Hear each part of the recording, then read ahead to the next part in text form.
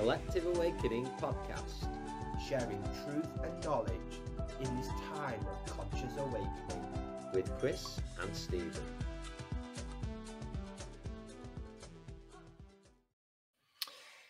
Welcome to the Collective Awakening podcast. I've been trusted by my good friend Chris to introduce our podcast this morning, this afternoon, this evening, wherever you're listening. My name is Stephen and my co-host there next to me is Chris. We'll welcome you to this amazing podcast, and I'd like to welcome our guest today, Mr. Stephen Greer, writer, lecturer, academic, and spiritual medium. Thank you very much for coming onto our podcast today, Stephen. Welcome.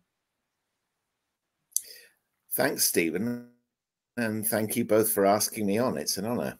I'm glad to be here. Amazing. Thank you, Stephen. And what we always like to start off with is a little bit about who you are. A little bit about some of the work that you're doing at this moment in time, and then we'll just take it from there. Who am I? Very good question. It's one I've been asking myself for years. I'm still not sure I've got the answer.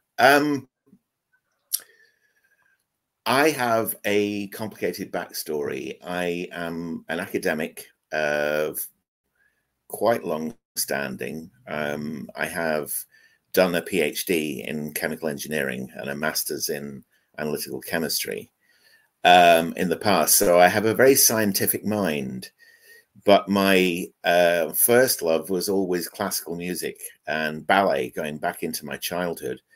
And so I've always had those two strands going on in my life.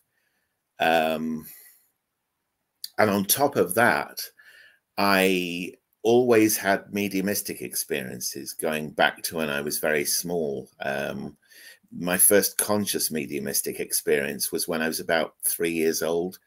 And I remember a beautiful, kind, young female voice talking to me out of the middle of the room when there was no one else in there, and my adoptive parents were nowhere near me. So it was definitely not either of them, and certainly not my adoptive mother, whose voice was totally different to that.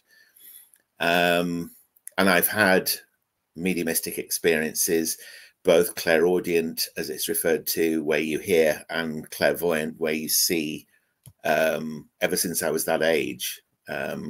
Albeit I didn't actually start using it as a proper thing in terms of being a medium until about 8 or 9 years ago, when I was living down in Somerset, and I started sort of using it then. The other odd thing about me, or at least it's odd in the context that not many people have this, is that I was born with memories of my 4 most recent past lives intact. So I came in with memories of my past existences, who I was and where I'd been, going all the way back to the 80s was perfectly normal. You know, when I was a kid, I thought everybody was like that. And it shocked me when I was telling some people at a birthday party when I was about 6, I think, of some memories that I had, very distinct memories of Snow Mountain. And my adoptive mother dragged me out of the party and sort of started about telling lies to people. And I said, I'm not telling lies. I said, I'm telling people what I remember. And she had absolutely no comprehension of what I was talking about. Her background was very conventional Methodist, if you know what I mean. So she had absolutely no idea what I was talking about at the time.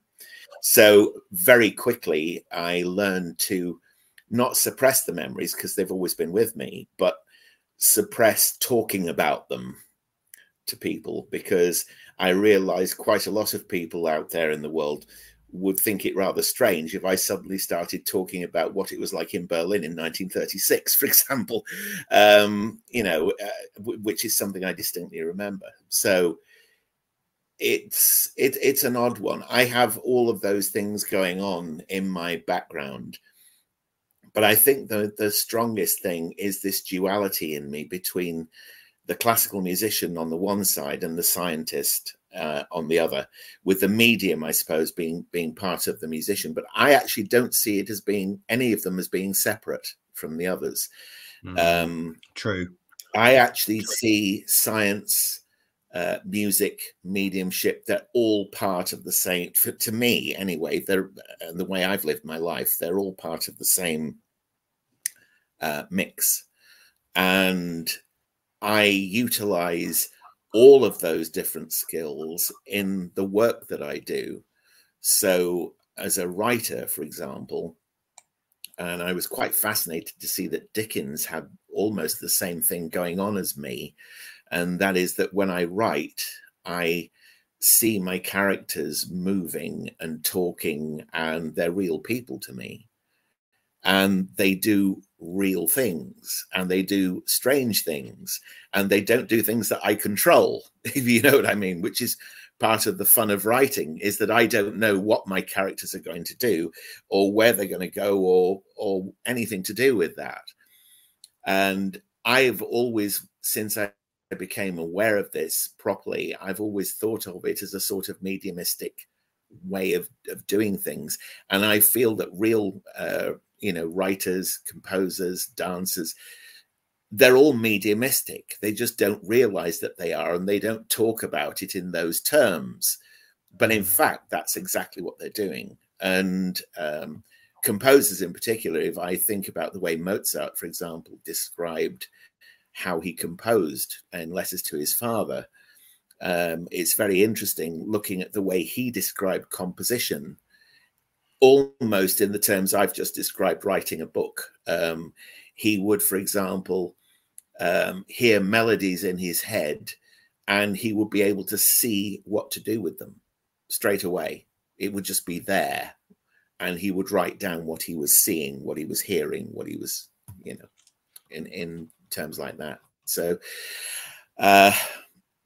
that's how I've always worked. I mean, even when I was doing my PhD, for instance, in chemical engineering, I was given a brief from the Ministry of Defence to produce a new kind of paint, which wasn't lead-based, because lead-based paint was regarded at that time as being poisonous.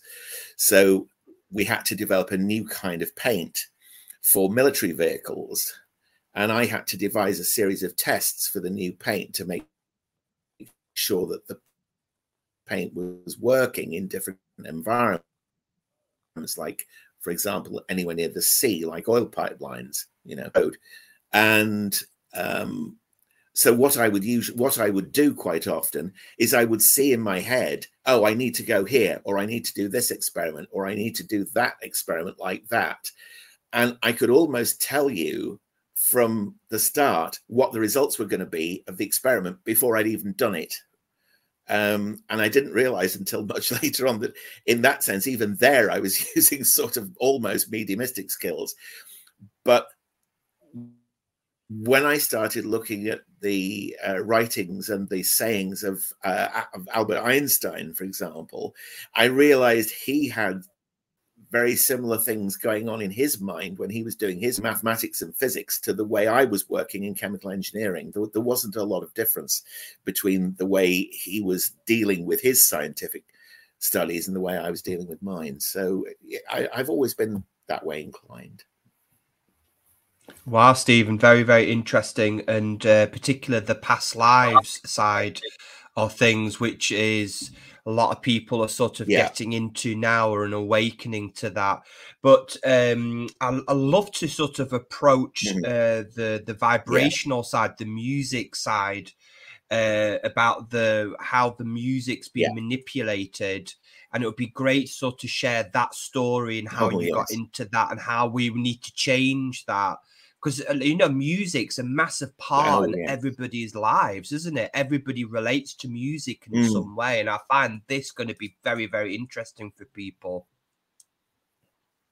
Well, it's what you were just saying, really. It's about vibration. And you realize when you start to study it that everything is about vibration. It's not just music, it's everything else. around you as well.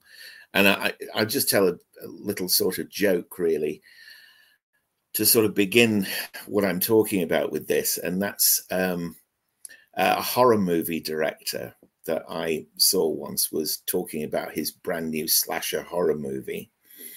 And he was saying in the most sort of grandiose terms how he was really inspired to do the work that he'd done on this amazing slasher horror movie. And I'm sat there watching it, shaking my head, going, yeah, you were inspired, but from where? That's what I want to know. From what level were you inspired to do that? I mean, obviously you were, you know, but it's not about it is about inspiration, because what I was talking about before in terms of the way I kind of worked, even when I was a scientist, it was about being open-minded, open to what I was doing, tuning into what I was doing, and then seeing, and that's in inverted commas because it's a sort of clairvoyant seeing, really, in some ways, allied to your scientific technique, because it's not just a clairvoyant thing where you're not involving what you've learned. You're actually using what you've learned as well. It's part of it. So it's about the level that you tune into. Now, this goes to music because, as we all know, as I'm sure various, got to be careful what I say now, various nefarious types also know that music influences mood. If you put a certain kind of music on, you can very quickly influence the mood of a group of people, an audience, if you like. Now, recently, and it will be interesting for you to know, Classic FM flagged this up a few days ago, actually, that there's recently been a scientific study done of the way in which certain kinds of music influence the breathing and heart rates of audiences when they're listening to them. So go to the Classic FM website, you'll find the link there to the scientific study that's recently been done regarding heart rates and breathing rates of audiences. But this goes to the question, what are you going to give them? What are you going to give the audience? And the wider question of where the music is coming from, which takes me back to my horror movie joke, which is, yeah, the director was inspired, but from what level? And you have to look at this objectively. And it's very difficult to do that because music, like a lot of other things, including horror movies, is a very subjective matter. And that's the problem. If you're going to sort this out properly, you have to take your subjective self out of it for a minute and start looking at things more objectively. So just to talk about the way music can be manipulated, if you like, one of the most obvious things to talk about would be the way totalitarian regimes in the past used music to manipulate the masses in terms of their mood, in terms of what the regime wanted them to think about. And one of the classic composers to look at where that's concerned, and in fact groups of composers, is composers in Soviet Russia between 1917 and 1991. Most particularly between 1928 and 1953, which is the years that Stalin was in power. Now, if you look at a lot of the music that the regime wanted composers to write during that period, it was very propaganda-based. The regime had a particular narrative that they wanted the people to go along with. And composers, because classical music in Russia was and still is today a very mass market thing. I mean, you wouldn't believe the audiences classical music gets in Russia. They're massive, you know, compared to audiences in the West. Yeah. So the Soviet regime, the Russian regime, knew fine well just what it was possible to do if they got their composers to follow what they wanted them to do. And then you had the dilemma that a composer would face at that point, which is, do I do what the regime is telling me to do and produce the latest propaganda piece, or do I tell the truth about what is really happening in this country at this point and how horrible it is, and how the Black Mariahs are coming along every 10 minutes and taking away people, to who knows where.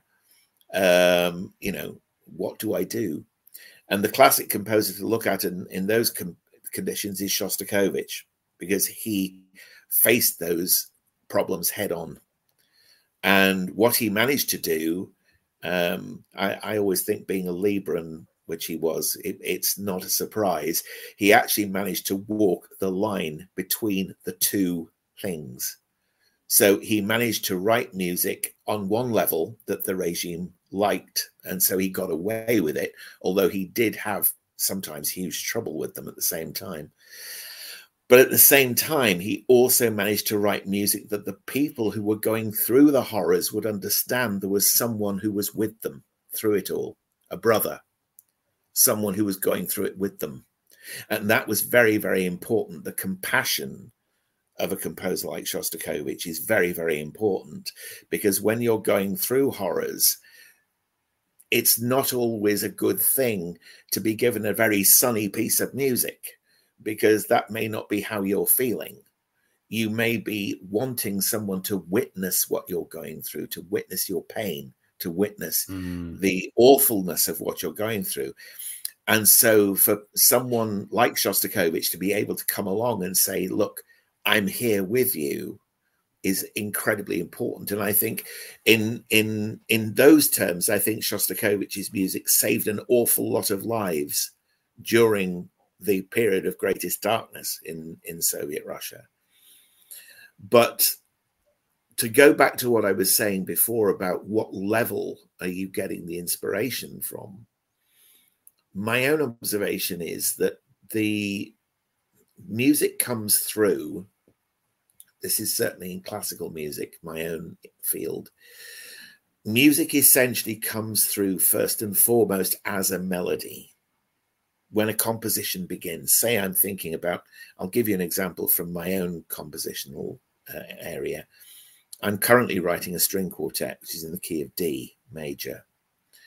And I'll just say sort of semi-humorously that for me to come along in the year 2023 and write a string quartet in the key of D is something that certain people in the classical music field won't like at all. But I'll get into that in a bit. The piece is actually based on a melody that I heard complete when I was walking through the grounds of Glastonbury Abbey in 2016.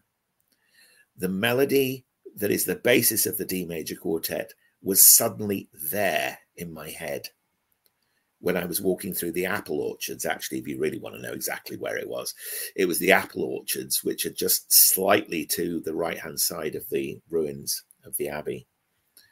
And that wasn't the first time I'd heard music in the grounds of the Abbey. I've actually heard music in the grounds of the Abbey many times before. Quite often when I've actually been in the ruins themselves, I've actually heard Gregorian chant or singing which might be similar to the masses of the era of Elizabeth I, things like that. And I've sometimes wondered whether the music I've heard there is either an echo of what was sung there in the 15th or 16th centuries, or it was possibly because of the way the place is, with it being attuned to the divine, whether because you are there in that setting, then it predisposes you to be able to hear music of that kind more clearly. It's probably, knowing the way things are, it's probably a bit of both, I should think. But that's an example. And Beethoven, of course, had the example of hearing the melodies that became his Pastoral Symphony, his Symphony No. 6 in F, when he was walking in the Vienna woods. So he heard those melodies that became the Pastoral Symphony in the Vienna Woods. So contact with nature brings you, and I know it's a 19th century romantic notion, but it's a timeless notion, really. It brings you, that contact with nature brings you, if you're attuned to it, and if you are a composer, it brings you the melody directly. And then, you know, the music, with the technique that you learn as a composer, the music just unfolds from there. The melody is the basis of the composition. So composers throughout history have heard music and written down what they've heard using their learned techniques as composers. But in the 20th century, something started to change. Now, this is partly because of the way art was changing and the way in which human thought was changing. There was a movement in the German-speaking countries called Expressionism, which began in the early years of the 20th century. And part of Expressionism was bringing out the darker side of human emotion and the more horrific side of human emotion. Now, I'm not against that.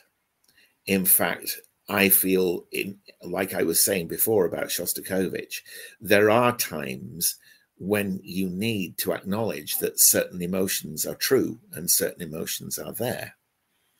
It's part of shadow work. And one of the things I do know from personal experience and personal experience of other people is that you ignore the shadow, your own shadow in particular, at your peril. So the first way to heal the shadow is to acknowledge that it's there, and to acknowledge not only that it's there, but acknowledge what it wants to say. And it was one of the good things, if you like, about Expressionism, was that it brought that out. But the problem became that the emotions that were being expressed through the music that was coming through the Expressionist composers in Germany and Austria in the early part of the 20th century was so extreme that the melody and harmony of the music broke down completely, so that the music became incredibly discordant and incredibly harsh to listen to. And trust me when I tell you that a number of the Expressionist pieces that were written in the early years of the 20th century are very hard to take in terms of listening. You would not listen to these pieces to relax. Trust me, you wouldn't. And in point of fact, exposure to that kind of music over a long period of time, I think, can have quite negative effects on your health if you're not careful. So it's good to get it out. It's good to acknowledge that it's there. But then a healing needs to happen. Something else needs to happen. Now, the problem with what happened with the beginning of the Expressionist era, and there are two concepts, and I think I mentioned this to either Chris or Stephen. I can't remember which one of you it was I was talking to. I think it was you, Stephen. I mentioned two concerts that took place in 1913, the year before World War I. One of them was a concert that became famous called the Schoenberg Concert. And it was a series of compositions by Arnold Schoenberg, who was one of the composers who was stretching tonality, and he was part of the New Expressionist movement, and his pupils Alban Berg and Anton Webern, who were also part of this movement. And the music, it has to be, I have to give it context. In Vienna at the time, there were different factions, as there often are in art, between the Schoenberg camp, people who loved his work, and the people who hated his work. So, for example, if you put on a concert of Schoenberg's work, there would be a group of people who would turn up deliberately to cause trouble at the concert because they didn't like his pieces. And so, in fact, that's part of what happened. An anti-Schoenberg group turned up at the concert. And during the performance of Altenberg's Altenburg-Lieder, they suddenly decided to start whistling. They brought large house keys to whistle through, amongst other things. And they started whistling through their house keys and then starting a riot. But it was also the music itself, the character of the music itself, that partly also caused the riot. It was because the music itself, I think, was so horrifically discordant that it kind of engaged the emotions of the people who were in the audience negatively. So it wasn't just that there were people there who were there deliberately to oppose the pieces. It was actually partly also the character of the music itself. And it started a riot, and it started violence, and it spilled out onto the streets of Vienna, and people were injured, and there were lots of arrests. And the other famous one, of course, is the first performance of Stravinsky's Rite of Spring in Paris, also in 1913. And that also caused a riot, a very famous scandal, a riot, lots of violence, lots of arrests. Not exactly the most restful piece of music to listen to. So this was the beginning of the change in music in the early years of the 20th century. After 1913, there was a bit of a gap until about 1924, when Schoenberg came out with his, I've got to try and get this right, method of composing with 12 tones which are only related to one another. I think that's the correct way of saying it. The whole point of that method of composing with the 12 tones is that you've moved from the 7 notes of the diatonic scale to the 12 of the chromatic scale. And so, in other words, in the 7 notes, you have a key, so A major, B flat major, C major, D major, etc. With the 12 notes, you don't, or at least what you can get sometimes is you can get what's called a tonal center, where instead of, say, A major or B flat major, you get a tonal center of either A or B flat, which is concentrated on briefly before you move away from it to something else. So the tonality of a piece of music using the 12 notes is a lot more fluid, potentially a lot more fluid. But the thing that Schoenberg did was he actually deliberately ignored tonal centers in his method of composing with 12 tones. So in other words, there is no tonal center at all in the works that he was writing after 1924, albeit he tried to convince everybody, including himself, that he was still related to the German masters of the past by trying to use musical forms like sonata and symphony, for example, that the older composers had used. And he was still trying to use those forms, but using them with his new technique. The problem with 12-tone technique is that it weirdly emphasizes tonality by openly ignoring it, if that makes sense. It means that you're even more aware of the fact that there should be a tonal center because of the fact that there actually is no tonal center at all.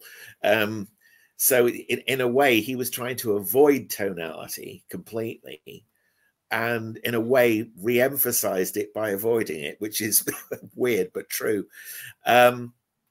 Now, the issue with this is that when the Nazis, oh dear, I can't say that word on.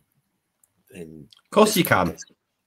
When the Nazis came along in 1933, also think about the totalitarian regime in Russia that I've just talked about as well. You can imagine that music that cannot be used to manipulate the masses, which tonal music can be used to manipulate the masses with marches and marching songs and propaganda songs and, you know, all this sort of thing. 12-tone music, which completely avoids tunes, melodies completely, you can't use that to manipulate the masses. So your average totalitarian regime is not going to like atonal or 12-tone music at all. So what happened was composers like Schoenberg and his pupils were banned eventually in Nazi Germany, and anyone who followed their methods was also proscribed or arrested, or, you know, and that gave them a certain cachet, if you understand what I mean, particularly after the war. Because after the war, what happened was this is the twisted logic that we're dealing with. After the war, here's the logic of it. Totalitarian regimes promote melodies, promote harmonies, promote beautiful music, right? Totalitarian regimes do that. Therefore, that's bad, right? The music that totalitarian regimes banned, the atonal, I'm talking in broad terms now, the atonal tuneless music that the totalitarian regimes banned, that is now good. And that is where we want music to go post-World War II.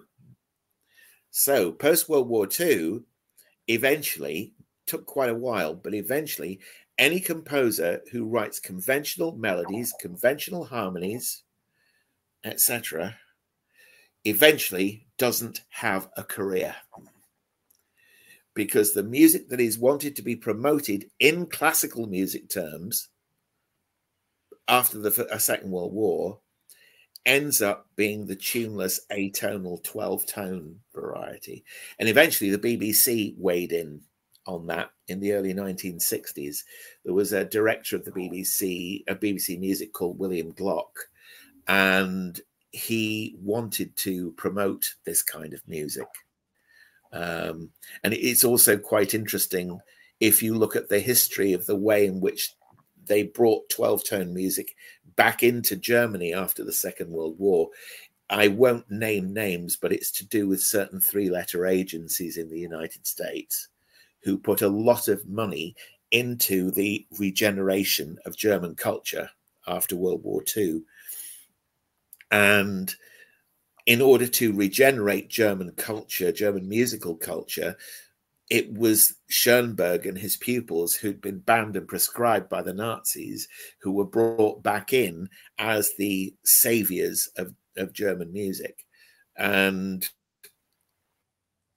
that was then the basis on which, you know, the music of the future was supposed to be based on that. So if you were still, you know, a fan of Mozart or a fan of Brahms or a fan of Beethoven even, and you wanted to write music like that, and particularly if you were writing music like that from the 1960s and 70s onwards, you were described as old-fashioned, old hat.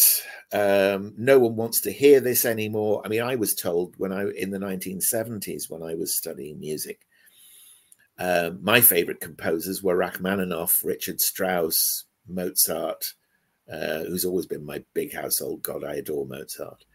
And the music I heard in my head was music like theirs. And that was what I wanted to write. And I was told in no uncertain terms that if you wrote music like that, you'd be laughed out of college, laughed out of university, and you wouldn't have a career. And that's why, in case you're wondering, a number of composers who had those kind of melodies going on in their heads, like, for example, John Williams, for instance, went into writing film music like Star Wars, Harry Potter. Film music essentially saved classical music. And this is a view that is now gaining quite a lot of traction. There are a number of academics now who are writing books about this, about how, in fact, the composers who would have carried on writing symphonies and concertos and operas and ballets, conventionally speaking, in classical music after the Second World War, and weren't able to because of what was happening in classical music and the way it was being turned on its head, actually went into writing film music instead, because that was where their talents, that was where their ability to hear melody did go.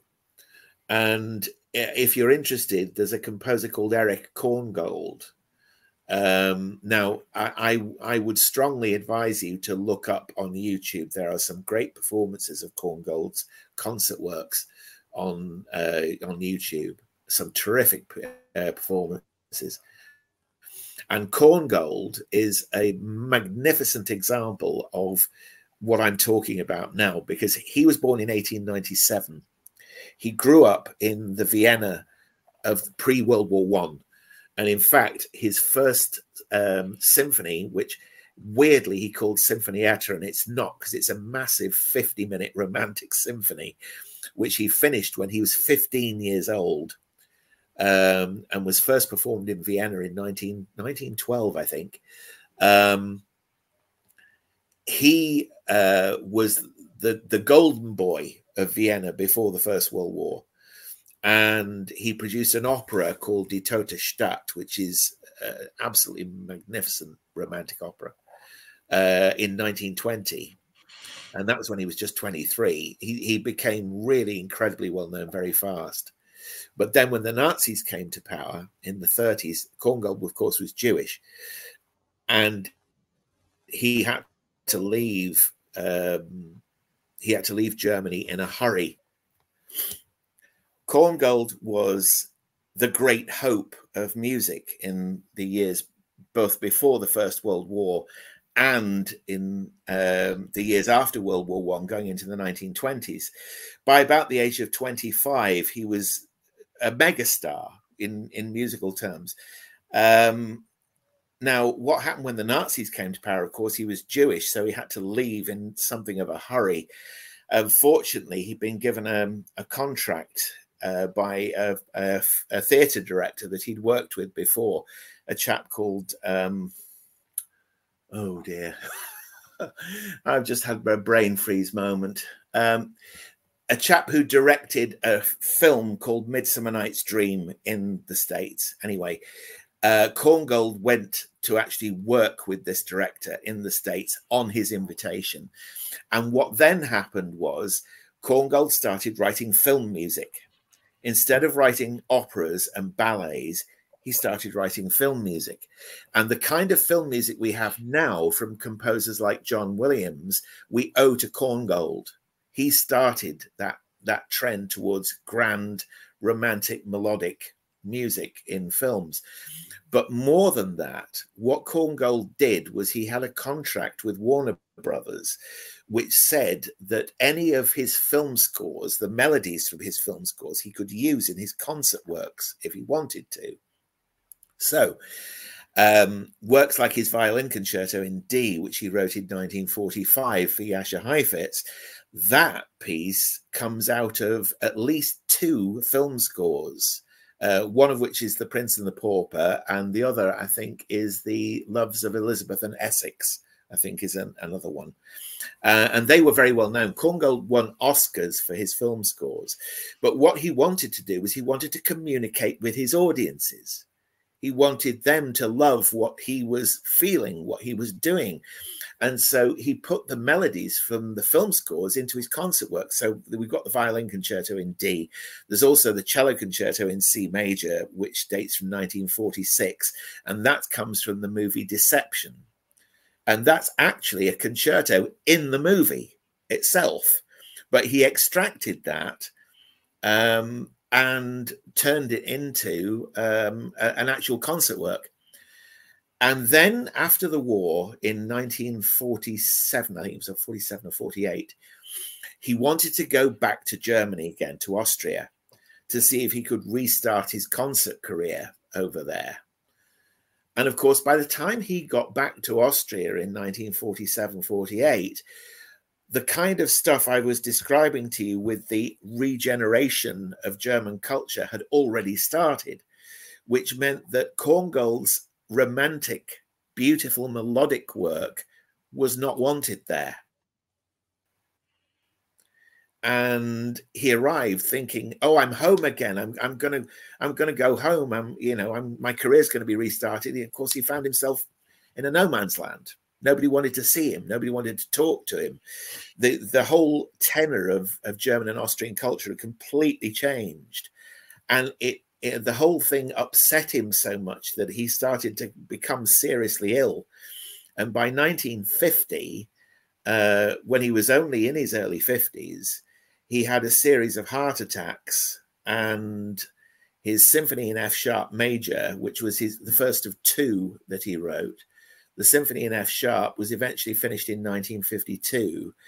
And that was given a run through by Austrian radio in 1954. But to give you an idea, the run through was terrible. He was given virtually no rehearsal time. And so if you give a new piece to an orchestra, say, for example, you give Beethoven's Symphony No. 5 to an orchestra that hasn't rehearsed it, they know, generally speaking, everybody knows Beethoven's Fifth. So you're not going to get a terrible performance. It's going to be a bit edgy at times, but you're not going to get a terrible performance. But a brand new piece like Korngold's Symphony in F sharp that nobody's seen before, you put that in front of an orchestra without much rehearsal, it's going to sound dreadful. Because with a new work, you need time to give the work to the orchestra for the orchestra to settle in.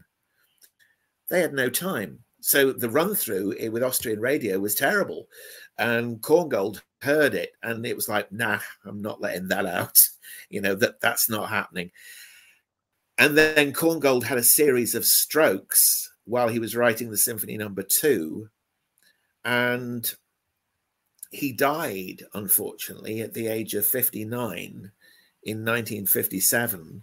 And the Symphony in F sharp major was not premiered properly until 1972, when the work was given its first recording. Now, believe it or not, that work, which I became a big fan of in 1985, when a friend of mine lent me a tape of it, because I've been desperately trying to find beautiful, modern, romantic works which communicated.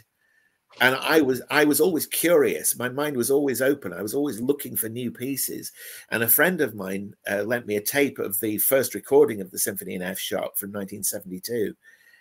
And this was 1985. I couldn't believe it. I could not believe that in an age of avant-garde, horrible, no melody, discordant noise, which made you feel ill, all of a sudden, this gorgeous symphony, which was like Mahler or Shostakovich, but more so, and was obviously of the modern age, if you know what I mean, but was beautiful in the extreme.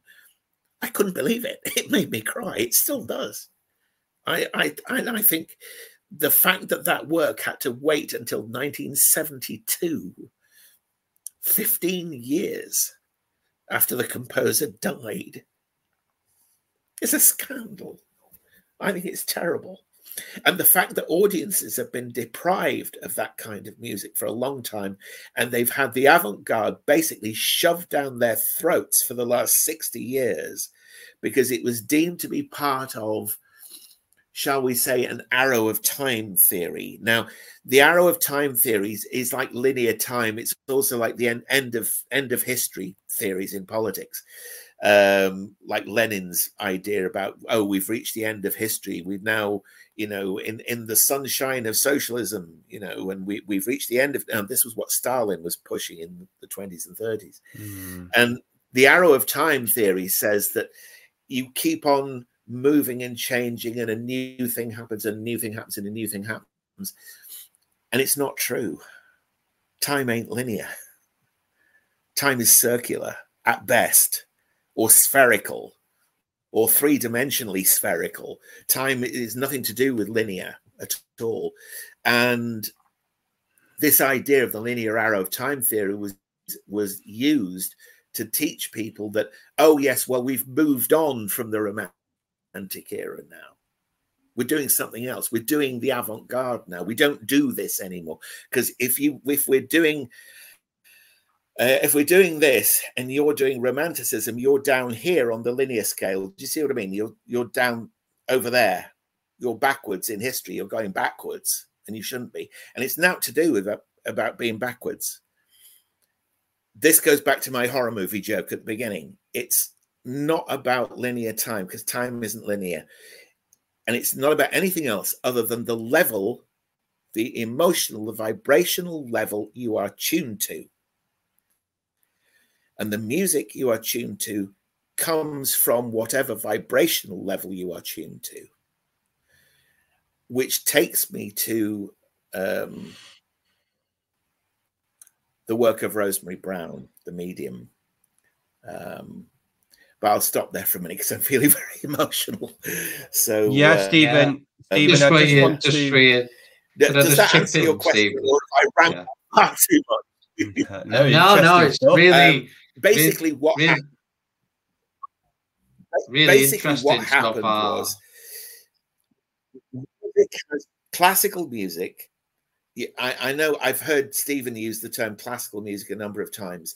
You've got to be careful using that term, because classical music properly, if I'm to be pedantic about this, classical music properly means the period between 1750 and 1820. That's proper classical music. So we're looking at Mozart and his contemporaries. We're looking at early Beethoven, or maybe mid-period Beethoven up to about 1812. That is classical music.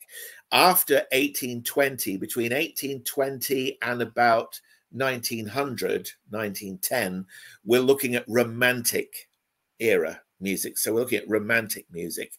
And there's different periods of Romanticism. We've got the early Romantic period between about 1810 and about 1850 or 1860. Then we've got mid-period Romanticism between about 1850, 1860 and about 1880, 1890. And then we've got late Romantic music between about 1880, 1890 and 1920. Roughly, Romantic music roughly stops around the time of the First World War. So if you want a cutoff point where modern music begins properly, you're looking at the period around about the First World War. So between 1914 and 1920 is when things start to change. But the manipulation of music has been to try to convince composers that the kind of music that used to be written before modernism became a thing no longer exists or cannot be written anymore. And that's rubbish. Utter rubbish. The music is there and it can be had if you tune into it, if you tune into that particular level. I mean, if I wanted to, I could tune into the Mozart level and get a Mozart style symphony. I'd be accused of pastiche, mind you, by a number of prominent academics. I'd probably be accused of pastiche, but it's not pastiche because you're hearing a new piece, if you see what I mean. So you're not aping the past, you're not copying the past, because that's what pastiche is essentially. It's if you copy the past, it's regarded as pastiche. But this isn't pastiche, it's new music. And that new music is available if you are open to it, and if you open your heart and your mind to it, you can hear it, you can write it down, it's available. And that takes me to the work of Rosemary Brown. But also, just a quick little story. The English composer Arnold Bax, Sir Arnold Bax, he was actually Master of the King's and then Master of the Queen's music until 1953. He was a very well-known composer of symphonies in the period between the two world wars. And he's a marvelous composer of Romantic music. Look his music up too. I recommend it. Arnold Bax, B-A-X. His symphonies are fantastic. His piano sonatas are marvelous as well. And he wrote lovely ballet music and symphonic poems too. And one other nice side story about Bax is that he used to go on fairy hunting expeditions with W.B. Yeats, the poet. So he actually wrote, he was an author as well. And in fact, it's funny because he had a bit of a double life. In Ireland, if you go to Éire and you mention Arnold Bax, everyone will go, who? But if you mention Dermot O'Byrne, the writer, they'll go, oh yeah, we know him. Because Dermot O'Byrne was Arnold Bax. It was just that Dermot O'Byrne was the writer side of him. Arnold Bax was the composer side. So in Ireland, he's known as Dermot O'Byrne, the writer. And he was actually quite fond of writing about mystical experiences that he'd had. But the story I wanted to tell you relates to Mozart or Mozartian things.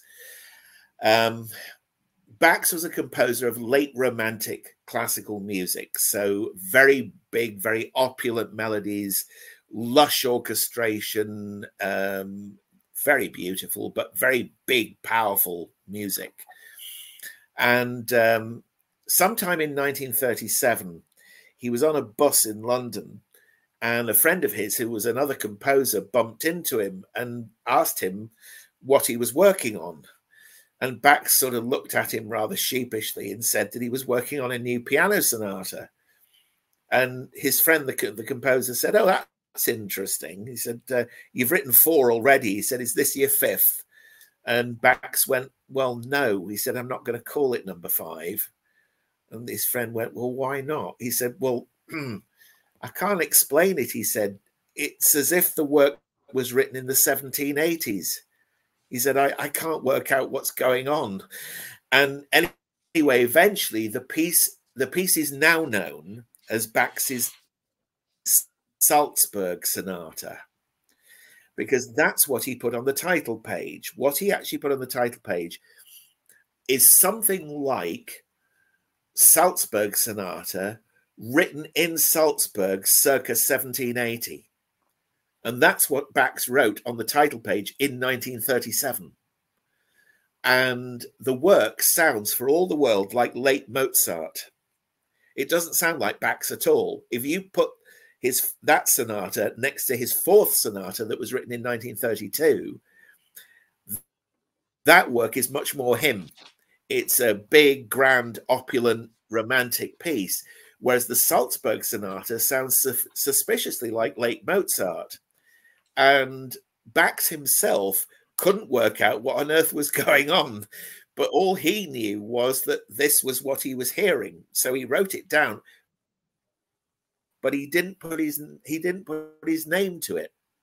So when you get complete recordings of the Bax piano sonatas, and I've got both of the complete sets, the Salzburg Sonata, unfortunately and annoyingly, doesn't appear in the list of the Bax sonatas, and it's very rarely performed because people go, "Oh, well, it's not Bax, it's like weird 18th century pastiche."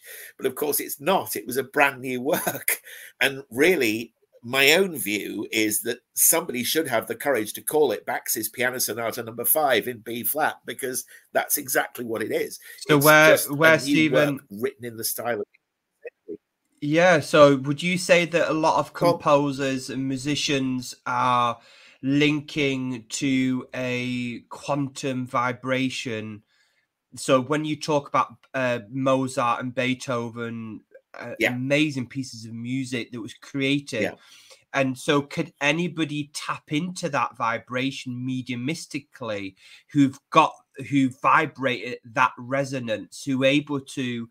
So is a universal, would you say classical music is universal? It's a separate quantum, I say the vibration's energy. Universal, yes. So people can tap into that at any point and create music. It's, to me, I always think of it as being a little bit like tuning into your favorite radio station. You know, if you want to tune into Radio 3 or Classic FM or Heart Radio, dare I say it, you know, you would turn the dial and tune to your favorite station. So this brings me to Rosemary Brown, because I'm fascinated by her. She was a medium who worked in London in the 1970s, and she said that she had the composer Franz Liszt as her main guide. And she also had other composers like Chopin, Schumann, Brahms, and Beethoven come to her and dictate new pieces to her that they'd written on the other side. But the composers, they said, were worried. I've got to put this in context. I've just told you what was happening to classical music in the 1960s and after World War II. Mm. By 1969, 1970, there was Rosemary Brown said that the composers were very worried that humanity was being cut off from the higher musical realms and that the music was no longer being heard. And what she wanted to prove, what the composers wanted to prove, this is what she said, was that they were still there, they were still alive, they were on the other side, they were working, and their music, crucially, was also still available if people wanted to hear it, if people wanted to see it. So, for example, Chopin would come and he would give her a new prelude. Chopin wrote 24 preludes, which were published, and a few others that weren't. But Chopin, for example, would come and give her a new prelude. Or Schubert, for example, who was another great friend of hers, would come and give her a new piano sonata or a new song or something like that. The point being, they was trying to say, look, we're still here. This music, which we are tuned into where we are, is still available to you if you want to have it, if you want to hear it. Music, to me, it's a simple matter. You hear music, you tune into it, you hear it, you write down what you hear. End. That's what it is. You use your learned compositional techniques then to expand what you're hearing, and you are attentive to hear more. And you keep going until the piece ends. And then you go to your next piece or whatever it is you're going to do. And the composers who were working with Rosemary Brown were showing her and the rest of us that they were still available for help. If we desired help, we could ask them and say, you know, can you help me with whatever it is, a new piece that you wanted to write, for example. And there were people, luminaries in the music world. Leonard Bernstein is a good example. Bernstein actually asked Rosemary Brown to take him when he was visiting London to conduct Verdi's Requiem in 1970. He actually asked Rosemary to take him copies of works that she'd received from the composers for him to play in his suite after the concert, because he was so interested in what she was doing. And you see, Bernstein himself, if you look at what Bernstein said in his life and who he was as a composer, he had difficulty with the 12-tone music and the lack of inspiration, if you understand what I mean, because it's more constructivist. Do you know what I mean? It's stuff you construct. It's not stuff you hear. It's stuff you construct, right? Now, Bernstein was having trouble with this because as a composer himself, he was, think about West Side Story, which is his most famous work, you know. Bernstein is all about the melody. He's all about beauty. He's all about communicating with an audience, right? So he found the constructivist side of post-World War II music very hard to cope with, obviously. And finding Rosemary Brown, who was saying that the composers were still available, was obviously very interesting to him. So she took him. This was an interesting story because she didn't know, and this goes to my favorite composer, Rachmaninoff, as well. So I always like this particular story. Rosemary Brown, this was one morning in 1970. She'd been working, I think it was the previous night, on a new work by Rachmaninoff, who'd given her a new piano work. And she was about to go out to the shops, very mundane, and Rachmaninoff appeared and said, you're going to need this piece tonight. We need to work on it now. And she went, what do you mean I'm going to need it tonight? He said, trust me, you're going to need it tonight. We need to work on this piece now. So it's like, oh, God, I want to go shopping. All right, we'll sit down and work on this piece now. But anyway, whatever. Anyway, so she worked on the piece. And a few minutes after they finished, she got a phone call from her agent. And her agent said, Leonard Bernstein's in town. He wants to see you tonight. And would you take some of his pieces, some of the pieces you've been working on, to show him? And of course, the piece he was most interested in, it turned out, was the Rachmaninoff piece, which was exactly what Rachmaninoff had told her.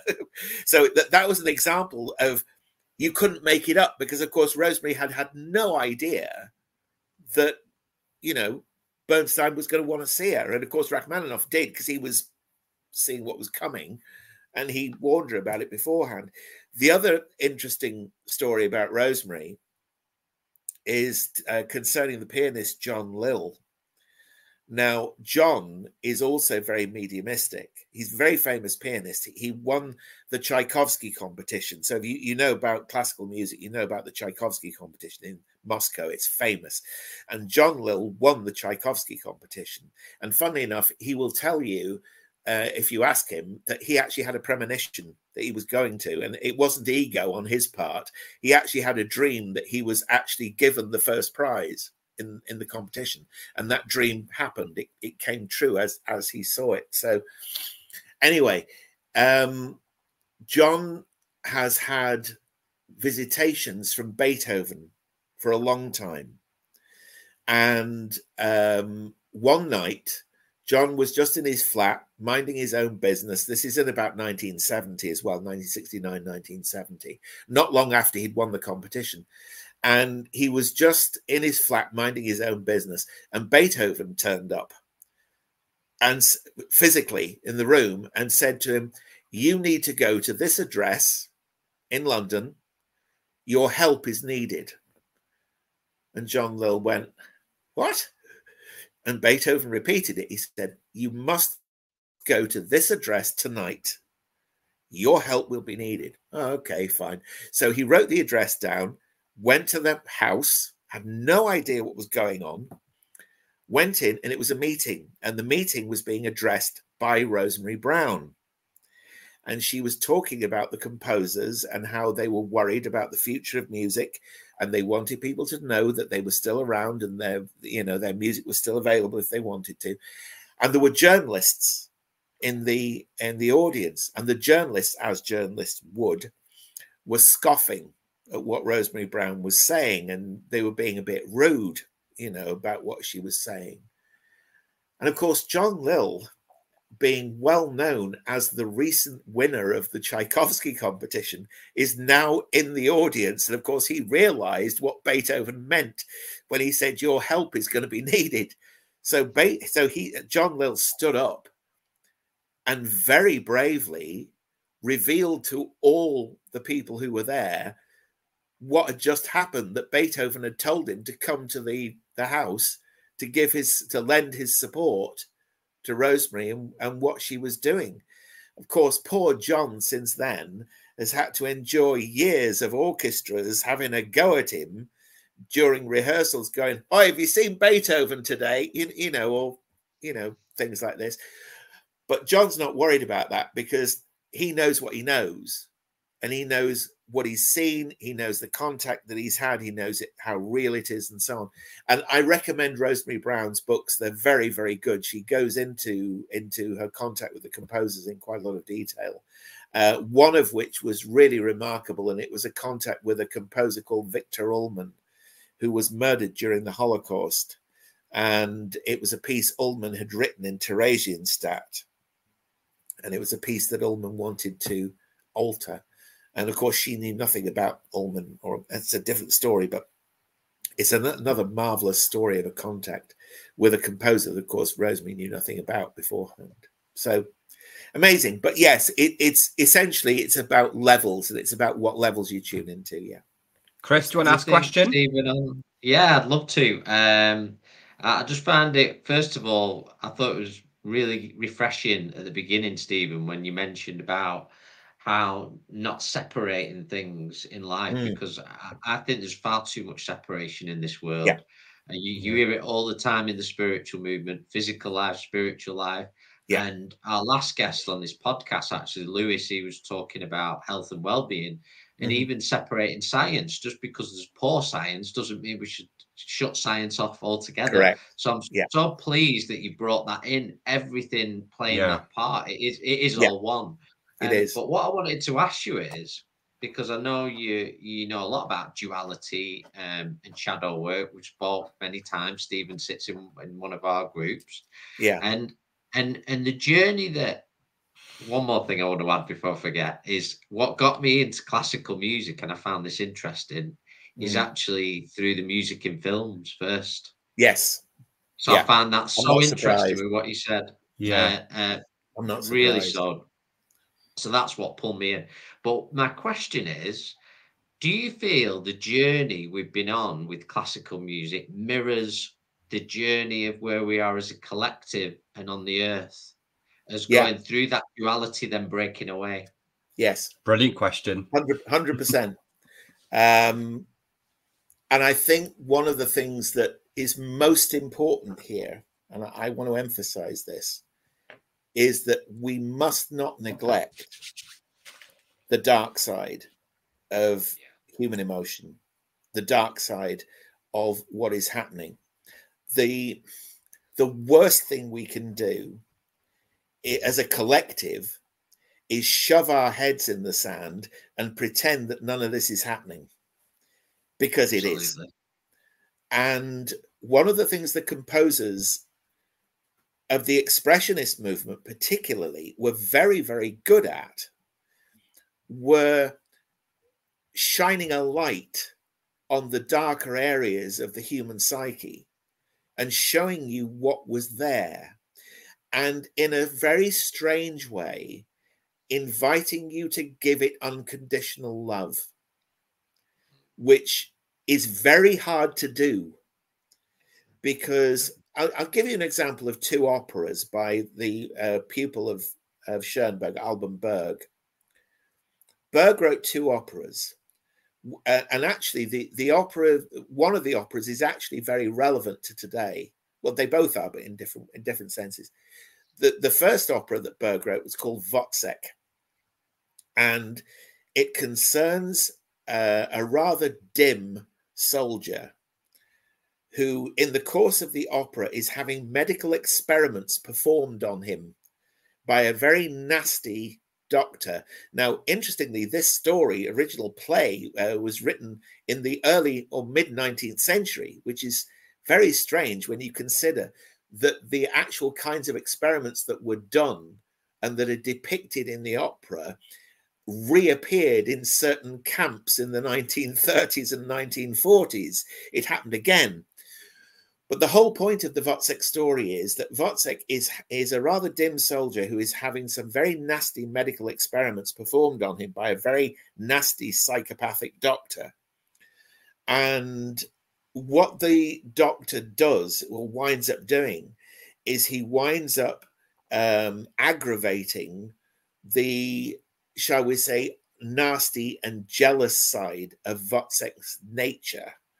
And in that way, he essentially winds him up. If you watch the story, he essentially winds him up like a clockwork toy until eventually Wozzeck murders his girlfriend at the end of the opera, and then drowns himself. The opera ends with the Wozzeck drowning himself, walking into the lake, trying to find the knife he's just murdered his girlfriend with. And the shocking thing at the end is that the girlfriend's been murdered, Wozzeck has committed suicide, essentially, and the little boy that they had is left playing Ring a Ring a Roses outside his house as the opera ends. And it's an incredibly shocking ending to the work. But what Berg does, and this is very clever, is he gets you to feel empathy and sympathy for Wozzeck himself. Because you look at his story, this poor guy who has no idea what's being done to him, absolutely no idea at all. This guy who's doing the experiments on him, who is an absolute psycho, you realize, the poor human being. You understand what I mean? You're starting to feel real sympathy for this guy. And you're thinking, this is, these medical experiments that are being done on me, this is outrageous. You understand what I mean? Nobody should have this done to them. Nobody should have these horrible experiments done to them. Poor guy. We really want to help him out. You see what I mean? Yeah. And the second opera that he wrote, Lulu, in 1935-36, which he never lived to finish, unfortunately. And that was because Berg apparently died at the age of 50. He died at the age of 50 of an insect bite, which became infected. But one of the problems he had throughout his life was that he was a hypochondriac, and he was constantly taking one pharmaceutical drug after another to try and alleviate his problems. And of course, the drugs have side effects, which then have and the drugs you take for them also have side effects of side effects. Do you see what I mean? So poor Berg's health just basically went into the toilet because of the drugs he was taking, for his imagined ills. But the second opera that he wrote also looks at this time, it looks at the figure of woman in inverted commas. The opera's called Lulu. And it's the idea of woman as destroyer, the second opera. And Lulu herself is an amoral person who goes through life causing absolute murder and mayhem around her and not caring about any of the people that she lives with or is involved with. But the paradox is that she may not care about all the people around her, but they all love her. So you see what I mean? It's a very interesting story in the sense that you wind up at the end of the opera where she's murdered by Jack the Ripper, but I won't go into it. It's a very complicated story. Yeah. How come Jack the Ripper ends up in 1930s Berlin? I have no idea. But anyway, that's another story entirely. But the point of it is, you wind up feeling empathy and sympathy for the character. Okay, Stephen, I just want to ask you, as we come into the end of the podcast, about something that we discussed in Circle when we were together in the Circle, about the hertz, the change of frequencies that are happening in the music industry. And you talked about that quite in depth. And it would be interesting to share that particular of the movement trying to move. Is it the 4-3-2? Have I got that right or wrong? This is a very deep subject, and actually would need another podcast to talk about properly. I'm serious because it's very involved.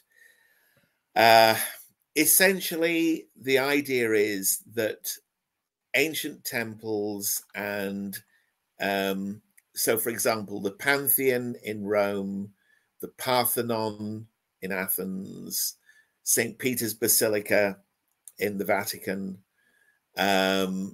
most of the major cathedrals that were built in the Gothic age and slightly later were all built with this acoustic idea of an attuning, an ideal attuning to the A pitch of 432 cycles per second. Now, that is also related to the orbit of the planet Venus around the Earth, which forms, if you look at it, a 5-pointed star in terms of the way its orbit looks when you put it all together. The researcher Richard Merrick's written a very good book called The Venus Blueprint, which I recommend you read. I recommend everyone read that. It's a very, very fine exposure of these ideas. The idea being that when music is played at that pitch, and when you combine it with the use of certain kinds of plant, it opens you to direct contact with the source. And therefore, it will be a very good, beneficial thing for composers to do, but also it at least partially explains why when you hear music in those kind of acoustics, it has such an amazingly uplifting effect on the audience. And we're back to what I was talking about earlier on in terms of this study that's recently been done of the way in which classical music played at the right frequencies can affect the heart rate and the breathing rate of people in the audience. This is only a beginning to a study of a vast, really vast subject. At the moment, as things stand at the moment, the A pitch that orchestras are tuned to and the A pitch that is used as the standard for all music is 440 cycles per second. So it's slightly out of tune compared to where it's supposed to be. Now, a lot of original instruments ensembles that play music from the classical era, and here I am talking, yes, 1750 to 1820, they play music which is tuned close to 432 quite often, but not actually 432. You often find that, say, for example, that version of the Beethoven Moonlight Sonata that I sent you, that is played with the piano, the forte piano that it's played on, tuned to an A pitch of 430 cycles per second. It's very close to 432, but it's not actually 432. So, and you find when you look at the history that the A pitch has changed a lot. I mean, in the Baroque era, it was 415 cycles per second, the A pitch.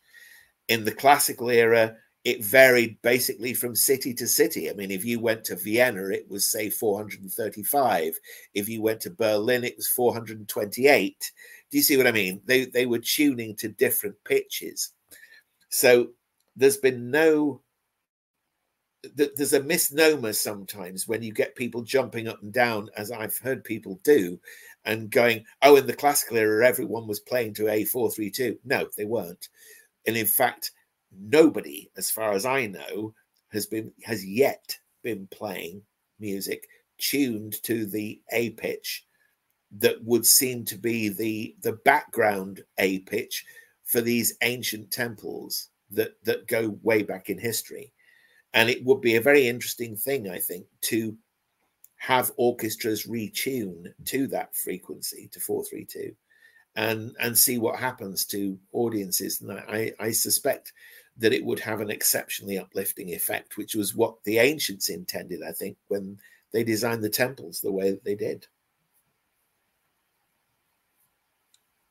Yeah, extremely interesting, and it's been. Well, it's a vast subject, Stephen. If I was to get into it, we'd be here for another 2 hours. Wow, There's got to be a part two, I think, to this, definitely. Yeah, I think definitely. I think we should. Yeah, because I didn't really finish what I was talking about in terms of the shadow work, which is amazingly important, and we really must not neglect it. And that goes into also the kinds of modern music. I haven't actually been able to expand on what modern music actually is and how it works yet, and that's a very important thing as well, which we'll need more speech on at another time. Yeah, it's been a fantastic talk, Stephen. I'm sure a lot of our listeners will find it very, very interesting. And we're expanding on things quite rightly that need time to be explained. They need that space. And so I would love to we'll do part 2, part 3, part 4, as many as it takes. Yeah, absolutely. I look forward to that. And I'm sure everybody listening look forward to it. So I want to thank you so much for giving your time today. You're welcome. It's so appreciated. And maybe our next one we could actually do, because you visit us a lot. Maybe we could do it all in person. Why not? Together. That sounds great. I'd love that. But I've written down so many names and the books as you've spoken that I'll be looking up, and I'm sure many who are listening as well. So just want to thank you so much again. Thanks to everyone who's listening along and following this podcast. We want to send you lots of love, and please comment and give your opinions below, or perhaps you have knowledge on what we spoke about. This is all collective talks. We welcome everybody to join in. Until we speak again soon, I want to say bye-bye to everyone. Lots of love. Bye. Bye. Lots of love.